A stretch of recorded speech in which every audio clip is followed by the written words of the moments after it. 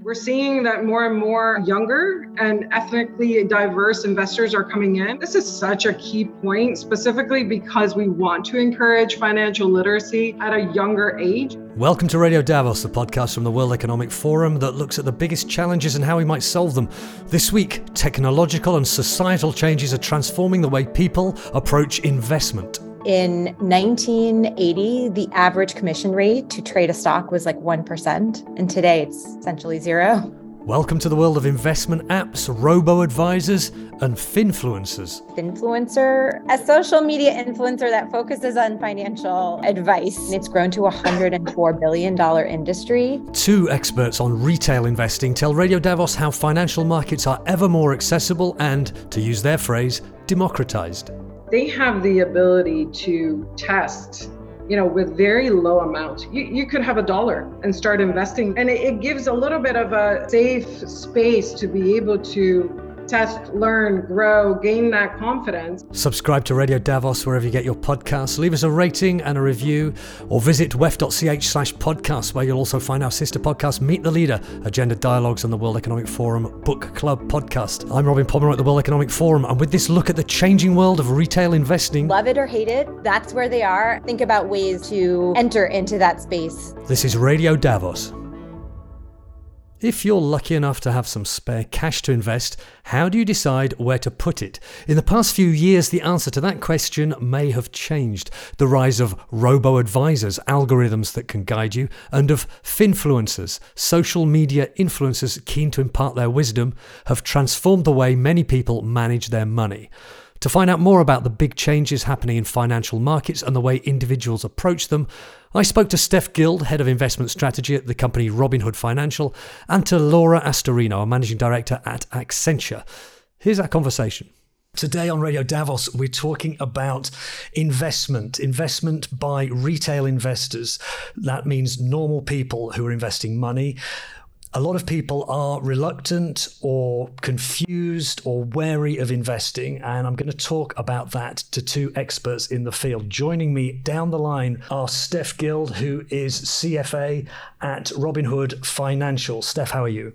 I'm doing well. Thanks for having me.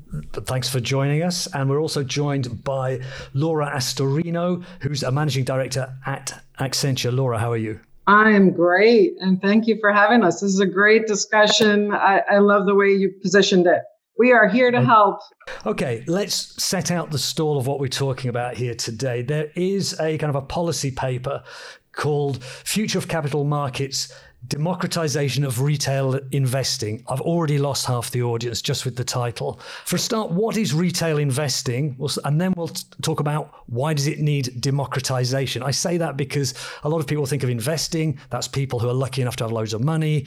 They don't need any help with that, do they? Or if they do, they can pay for it. What is retail investing, and what is this paper about? What is it telling us? I'm happy to start. Very easy answer. It's non-professionals, individuals, everyday individuals who are actively participating in the market, buying, selling stocks, ETFs, mutual funds, either on self-directed brokerages or apps, or even through financial advisors. So it does stretch a range from how they engage in the market, but everyday investors who are looking to, invest their money and do something a little bit more with the funds and the income that they get day to day. We do have some interesting research that I'd love to share with you from recent FINRA research that they've done. FINRA is a financial institution that regulates this market. So recently they came out just trying to capture this new wave of retail investors and specifically a little bit of the demographics. So we're seeing that more and more younger and ethnically diverse investors are coming in as to what we had before. This is such a key point, specifically because we want to encourage financial literacy at a younger age. And the earlier we get to that, the better we'll be in the market and evolve this market, specifically with capabilities and what investors can do and the return that they'll see. The other big point that we saw, Robin, was as we're looking at users who have low or no fee stock trading apps who are using them, it grew dramatically. So in 2019, they had about 61.9 million. In 2020, we saw 91.5. So that's close to a 50% increase. So we're seeing more and more active participation in the market. So that's a global figure. So we're not just talking about the USA here.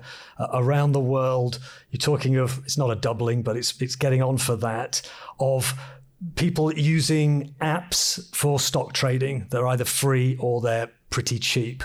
So is this all about apps now for people who have a smartphone anywhere in the world where these apps are available? Is that what the big change is here that's bringing these people who didn't used to ever think of investing before? Or are there other elements to it?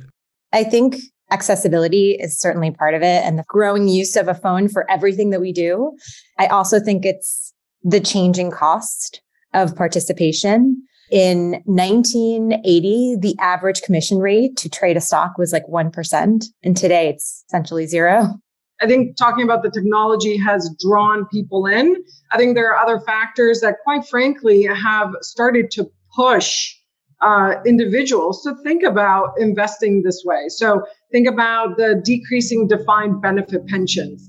They're forcing people to think about their retirement goals and how to achieve them in a different way. And so investing becomes such a great part of that picture and story to enable them to think through that. You know, the internet was just started being used in the 90s. That's when you had ETFs coming out for the first time. E-Trade was the new thing. I remember as a kid trying to get my dad to open an account just to try it. And so I think it was like a lot of things that the 90s did. It presaged the sort of eventual technology boom that we had. And I think social media, which I know we'll probably touch on a lot later, also has had a big influence on this. There must be a whole multitude of different types of people who are choosing to come into this area that weren't there before. Now, some of them are worried about, they know their pension's not going to be enough. There's going to be others who, maybe let's go into the social media rabbit hole now. Isn't it very often a get rich quick thing though? They'll hear, oh, I bought, a Bitcoin or some kind of stock. The internet's ablaze by everyone's buying up even an improbable company's shares. Things like that strike me, who's by no means any kind of expert in this, and I value your opinions. That doesn't seem like healthy investing. Isn't that what a lot of these people are getting into, or is that not the case? I think it was certainly part of it, especially in time of COVID. You can see the data, at least in the US, for example, there was a growth of savings. And a lot of that was, the stimulus that people were able to have some extra money sitting around, a little more time in their hands, and access that they hadn't had before. So I think there's certainly an element of it, but sometimes you do need to learn some lessons along your financial journey. But we have seen a lot of our own customers learn a lot from this and still continue to invest in their future. You see it in the finfluencer part of the market. A lot of people won't have heard that before. A finfluencer then. A social media influencer that focuses on financial advice. There isn't a lot of regulation on finfluencers. So that's something I think that you may see potentially come down the pike. That being said, it's grown to a $104 billion industry. It's something to be noted because if there can be, I'd say, a partnership between, traditional financial institutions, technology firms, and those that have the reach into the next generation, I do think it's actually creates a huge opportunity. So what's your advice? I've never seen a finfluencer, but imagine I go on to whichever social network they are and I'm taken in by, someone charming and, is going to make me rich. How would I know whether I should follow their advice or not? My advice would be to do your own homework. I don't think it's a bad thing to hear about different aspects of investing or longer term planning and getting tips from outside. It's sort of an exaggeration of people getting tips from their friends over the last several decades on financial aspects and investing aspects. And think about it in the context of your own personal financial situation. Certainly what's good for one person isn't necessarily good for another. If I might add, I would say this is at the heart of our discussions right now. Many firms across the industry, specifically because financial literacy, education is such a critical component to not only individual investors gaining the confidence and starting to trust sources, as you're saying, but also helping them invest responsibly. So, To your point, lots of stories around Bitcoin, and some have learned through their own experience with Bitcoin, I'm sure, and now taking a more cautious approach. But quite frankly, we want to prevent a little bit of that, what feels, a little bit maybe just jumping on the latest trend and taking that big of a risk and maybe coming out with a big loss, right? So we talk about financial literacy quite a bit, and it's us talking about it, but also in such a way that we empower investment firms to be able to help individual investors to get there with literacy, as well as the regulating bodies, right? We need to all do our part so that we are all being responsible across all of the investments. 60% of US investors under the age of 35 use social media as a form of investment advice information. Not surprising. I mean, that's where all of us are getting so much information about everything now, right? So let's talk about the young people, the profile of young people investing. I mean, who are these people? What's your typical young investor? From what we see, and this is, again, sort of, I think it's been evolving as more and more social media uses happen, but also, the markets have reminded us of the lessons of investing, that the risks that come with the rewards. But they tend to be still motivated by their goals, which is no different than, previous generations. They're also influenced by trends that can be a little bit more short-term focused. One thing we have tried to do is provide more education, like Laura was saying, to say, for a retail investor, for any investor, time can be one of the best tools you have. The longer your time horizon can be, the more opportunity, generally speaking, that you can have. Understanding where they're coming from and then and providing kind of that perspective, I think is something that we've tried to do, at least.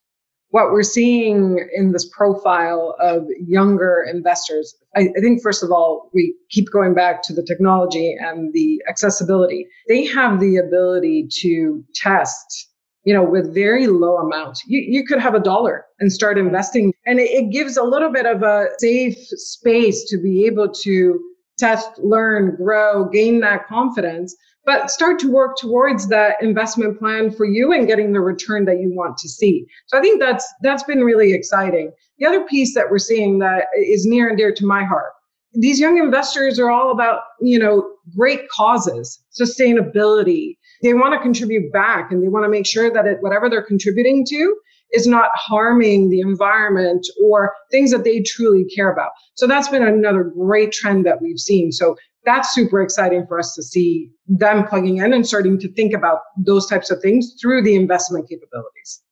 And, I one other thing, Laura, that what you said kind of reminded me is that the other main evolution of the, new generation of investing has really come the kind of desire for community. And that's why I think you've seen Reddit and other forums that are really like people enter and talk to each other, and it becomes a community for them, not just about the topic of investing, but they get to know each other virtually, and it creates a sense of connection. And I think that's one of the reasons also why social media has been such a popular place for the generation, because a lot of times the influencers themselves show real human attributes. It's not scripted, planned. It's that kind of sense of connection, relatability. It's really resonating with the next generation. And so what kind of things are these people with their $1 or $10 investing in? What are they buying? One thing I would say that, has surprised me the most is that they're really not different from other generations. Like, they're investing in what they know and they use. We created an index to kind of track this, and we publish it. It shows like they're buying the things they use. Apple, generations have been saying, invest in what you know. I just think what they know is more technology, more things that are in their lives today than previous generations. So are these young retail investors less savvy than the older generation, or are they more savvy? I mean, they're getting a lot of information. They have to sift through it, decide what's relevant to them, what's true, what's not true. In many ways, like when I see a lot of the things that they're buying, at least on our platform, it tends to be, as I said before, the things that they're knowing and using. And they have the ability to quickly access the information. So I actually think they're more knowledgeable than past generations, simply because it's not just access to investing, but they have access to information too.